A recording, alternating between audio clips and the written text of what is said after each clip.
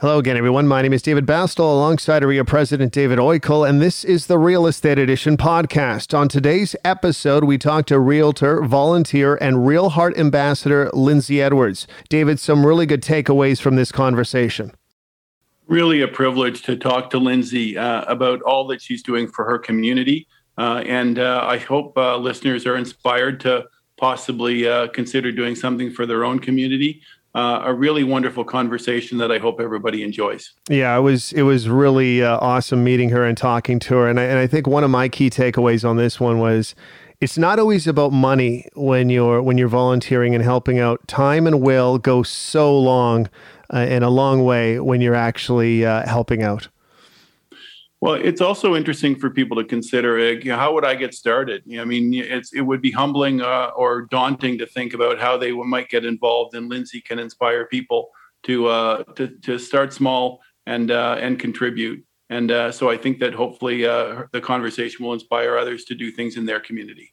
Here's our conversation with Lindsay Edwards.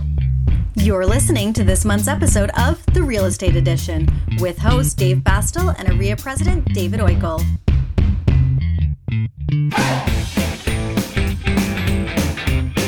Lindsay, so good to talk to you, and congratulations on the launch of Real Heart. We'll talk about Real Heart a little bit later on in this podcast, but first off, can you tell our listeners a little bit about yourself and maybe some background and how we have come together today? Yeah, for sure. So I'm Lindsay Edwards, like you had said, and I live just outside of Cobourg and sell exclusively in the Northumberland County market. So kind of Cobourg, Port Hope, all along the 401 here. And I've got 2 kids, 3 bonus kids, a ton of animals, and I love where I live. I love the people that are around here, and I've been selling real estate for about 15 years now, and predominantly with Royal LePage, and just kind of loving life and getting through COVID and all of that kind of stuff. Oh, that's really great, Lindsay. I know you do lots of volunteering in your community, but tell us about your first volunteering that you got involved with to get you interested in contributing to your community.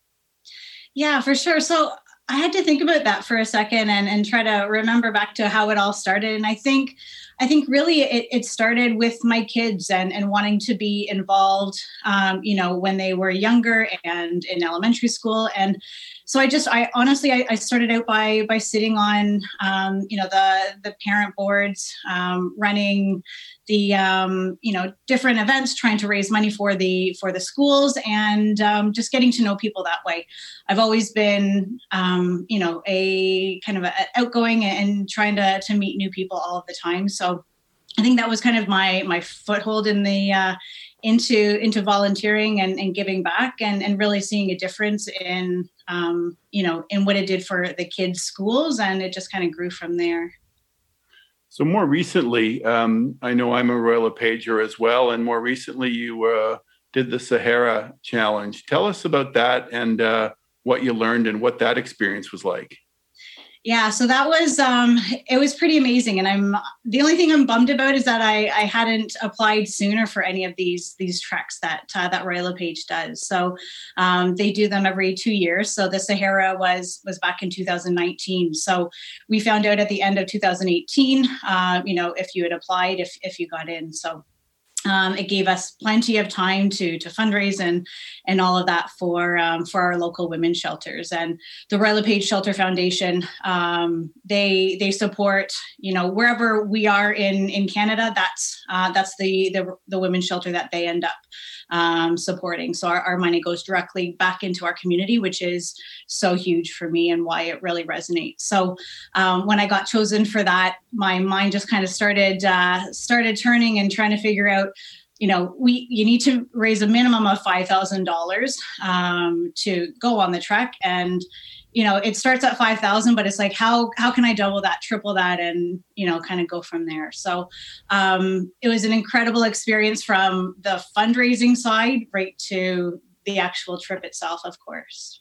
So before I turn it back to Dave, so do you know when the next one is? Because I got to go on the next one. When's the next one? Where is it? Me too, Lindsay. I'm signing up. I'm calling my shot right now. Where is it? Do we know where the next one is? No, so you're too late. You're too late. It's this August.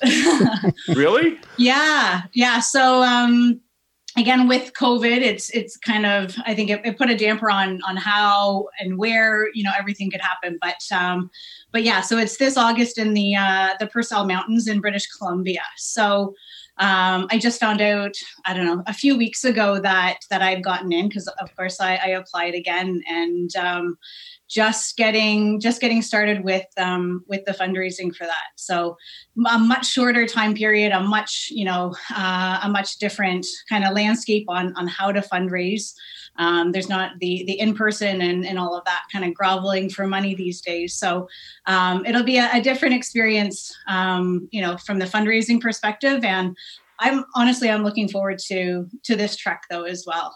Yeah, that sounds outstanding. What another great trip coming up this summer. So now, totally. Yeah, and let me ask you about just getting involved in the first place. And your comment about elementary school kids and helping out the students and your kids that were in elementary school really hit home, because I'm kind of in that same boat as well on parent council and so forth. So I get it. But yeah. Let's take this a step further, Lindsay, for a second. Has volunteering always kind of been in you? Like when you were younger, were you the type of girl that would put their name forward to help out this or to volunteer to do this? Because some people it grows on them, and some people it's out of necessity, and others they just have it in them. And I just get the sense that might be you.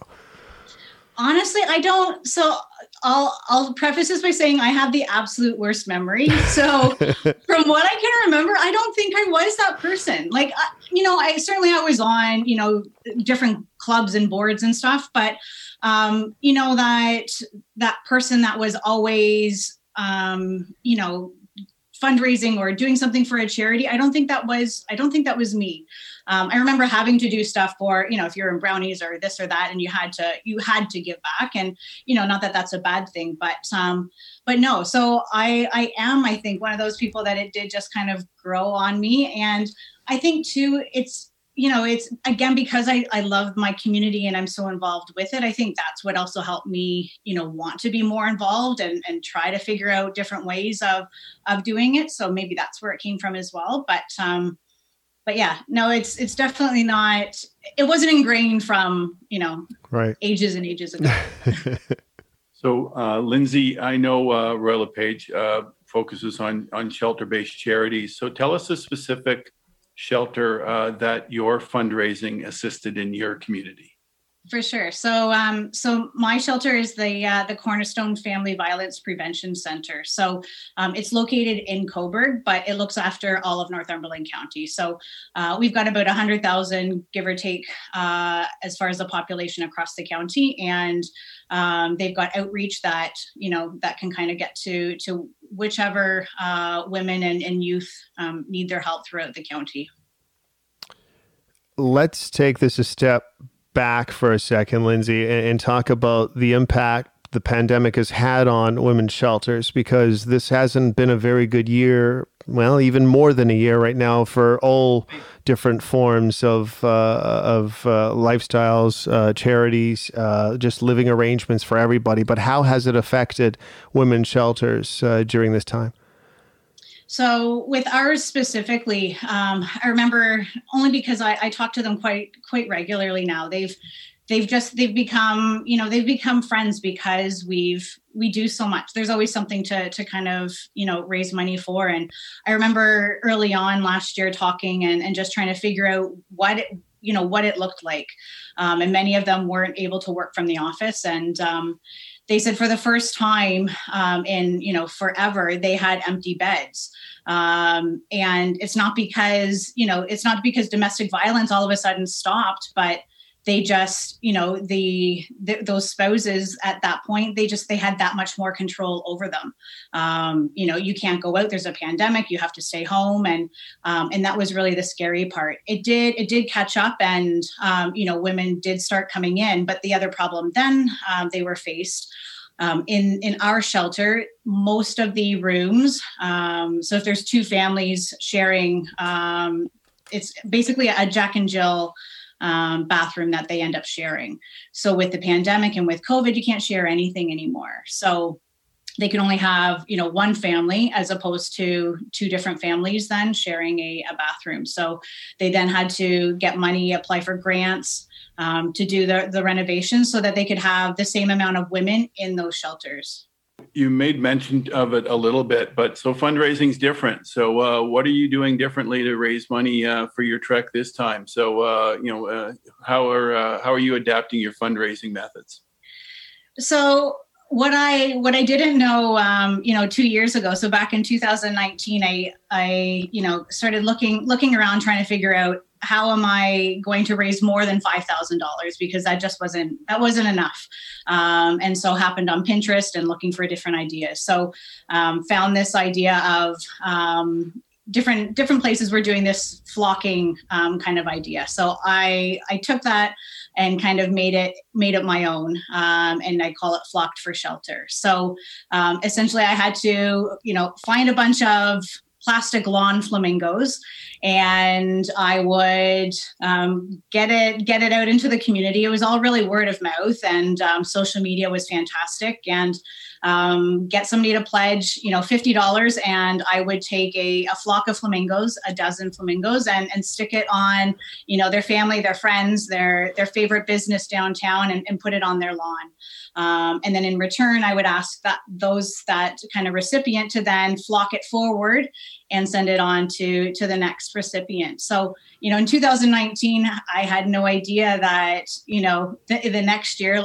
last year was going to turn into some kind of a socially distant fundraising idea. But that's what it turned into, and it's been perfect. So I'll be going into my third year of Flock for Shelter this year. It'll be my main fundraiser for the trek, but again, I'm looking for other ideas to continue to raise money. I don't have those ideas quite yet.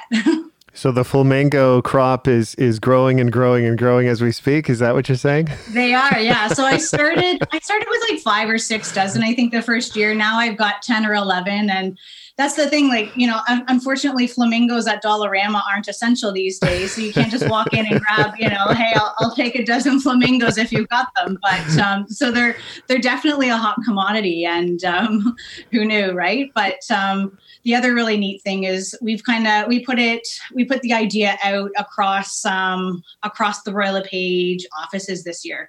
I had a lot of people reaching out and just saying, hey, can I use this idea? Can I make this mine? And I said, absolutely. So I reached out to Carly at the Shelter Foundation and just said, hey, how do we get this out to more people so that they have the ability to do this in their community as well? So I think we're around 10 or 12 different people that are now doing this this year, and just continuing to raise money for their shelters, which is pretty amazing. We will be back after this short break. Join the AREA Realtor research community to have your say when it comes to the services AREA provides, the recommendations we make to the government, and the strategic priorities of the association. You'll receive exclusive content and be entered into monthly draws every time you complete a survey. Visit joinarearesearch.com to sign up and join an exclusive community of realtors making a difference. joinarearesearch.com.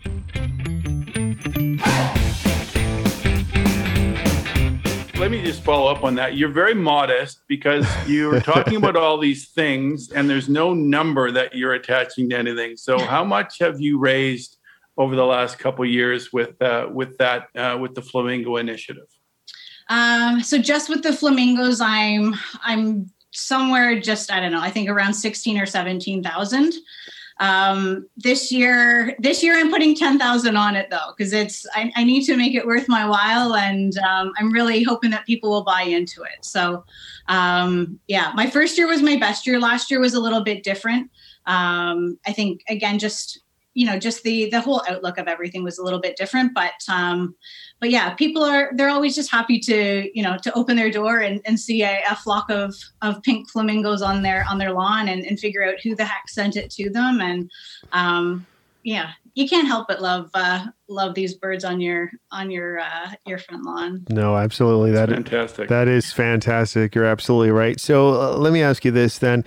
And a lot of times when I'm talking to different people throughout different walks, they'll always ask, how do I get started? What's the first step? And a lot of times it's even the smallest steps that make the difference. So when somebody's asking you this, and you have a lot of great experience and a lot of great success at, volunteering and getting it started, how do you start off right from the start?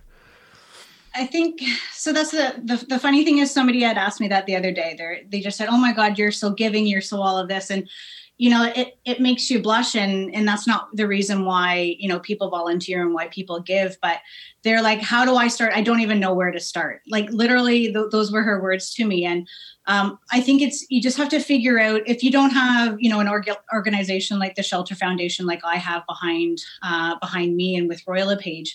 What speaks to you, what meant something to you as you were growing up, what's helped out your kids, what's helped out. I think there's something that really pulls at your heartstrings. And I think it's first realizing, who you want to give to, because there are so many, worthy charities, but, what means something to you. And in this case, she said, there was, she spent some time at the YMCA when she was on the streets years and years ago. And this is another real estate agent I was talking to. And I said, that's your in. And that's the thing. At the end of the day, it doesn't have to be money. You don't have to be fundraising. It's sharing your story, bringing awareness to this charity that, that they wouldn't have otherwise. So I don't have a story to share, but I've got time, and I've got a will to try to give back, and that's what I do. But I think there's so many ways to give that it's not just about money and this big fundraiser all of the time.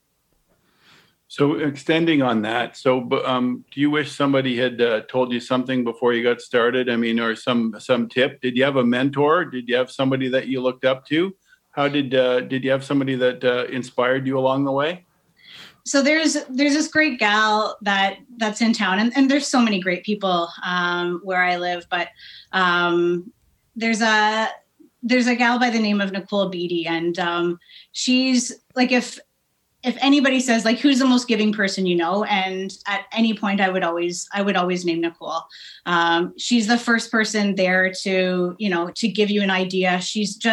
She has philanthropy like wrapped around her heart. And I'm sure she was probably 1 year old when she decided to start giving. She's that person it's just bred inside her. And, I got really close with her when I started, when I found out I was doing the Sahara Trek, and she was the first person to say like, hey, let's get together for coffee. Let's brainstorm. Let's see what we can do. And, she's such a positive person in our community, and she just gives to every charity that she can. So how she has so much time, I don't know, but if I could be a quarter of what she is, then I'd be doing pretty well.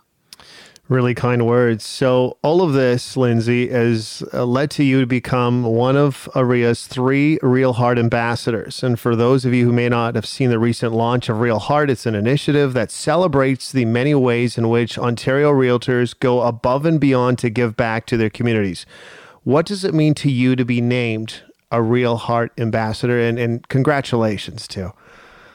Thank you. Yeah, it's actually a little unbelievable when I'm sitting beside these amazing gentlemen that have raised hundreds of thousands of dollars for their causes. And, here I am at tens of thousands, but I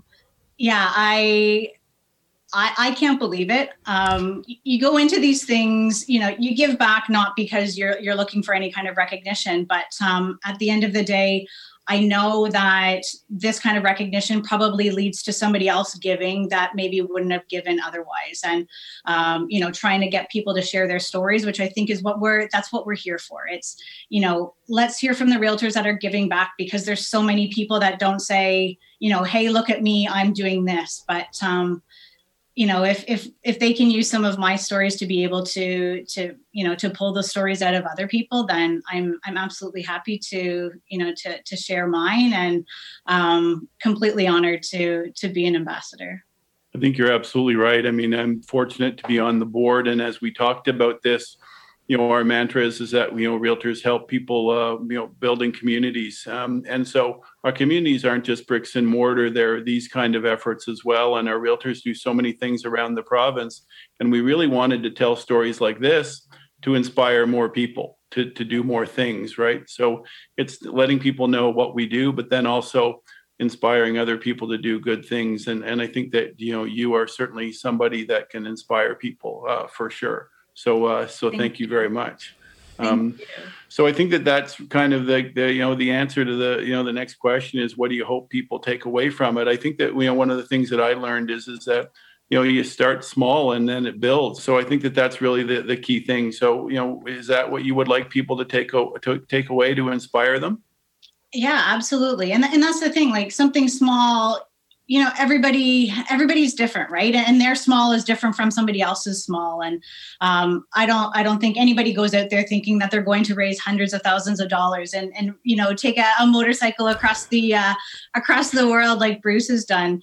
But, and that's the thing, I think with all three of us, it starts small. It's start in your school that the kids go to, or it's, I don't know, find a flamingo and stick it on somebody's lawn at the end of the day. But it's sharing a story. It's finding what means something to you and giving back for the right reasons. And I think that's what all of us are doing. Sometimes I feel selfish because honestly, it makes me feel better than anything. So, do I do it? Of course I do it for the charity, but I do it for myself at the same time because it is so fulfilling and it just feels good. It makes you feel good. It makes you smile and it makes you want to keep doing it even more. Yeah, that's awesome. So looking at the future, Lindsay, and we got to exclude the BC fundraiser that's coming up because that's already kind of in the midst of it. So let's look beyond that. Plans for volunteer initiatives. Is there something that you've always wanted to do? And this is really tough, even me asking you, because when you talk about Sahara Desert, that's monumental. So I'm wondering, is there anything that will top that in your mind? Is there something that you're planning that it may seem like a long shot right now, but perhaps in 2022, 2023, this could be a realistic possibility? Do you have that next big thing, Lindsay? Well, I guess the next big thing, it'll always come back to the Royal LePage Shelter Foundation, just because they plan such epic trips that, you wouldn't even think. Like, 2 years ago, would I ever have thought to go to to travel to the Sahara Desert, walk 100 kilometers across the desert? Like, no, not a hope in heck. Like, would I have ever thought about doing that? Let alone trying to raise, thousands of dollars for my charity. So I'll rely on them to try to top these last couple of trips. But, from a fundraising perspective, it's getting past COVID and being able to be, face to face with people and throwing events, because that's what people want. Like, they want to feel the community. They want to feel involved. And it's hard to do that, from that socially distant perspective. So back when I was doing some of the fundraising for my Sahara trek, we did a summer social for shelter down at the beach. So I'm lucky to live in Cobourg again. We've got a fantastic beach here. So I did 4 nights of just fun, food and drink and local music. And that, if I could do that annually, I would be in heaven. And, we were able to raise thousands of dollars through that. So it's seeing the community come together and want to give, because again, they're getting just as much from it as they're giving. So, I'll leave the trips to the Shelter Foundation and, I'll just do my best at raising, more and more money for my local charity, because that's why I do it at the end of the day. Lindsay, you really mentioned something that was really interesting is that OREA has done some research around volunteering, and it confirmed that people who volunteer and give find themselves to be happier as a result of it. And so I think that you identified something that you feel great and you're doing good things, but generally happier. And I think that that's encouraging for other people to do do it as well. So, before we go, do you have any final thoughts or leave the listeners with before we go? So that any final thoughts? I guess it's just start somewhere, and if you're not already giving, which I think most people do in their own way, and maybe they don't even realize that they're giving, in some way. So maybe it's just figuring out what means the most to them, and how do they amplify that even a little bit more. But I think we all have giving within us, and especially as real estate agents, I do it because it feels good, and I think everybody wants to feel that way. So, I guess that's all I've really got. Lindsay, thanks for your time. This has been a lot of fun. Thank you very much. It has been.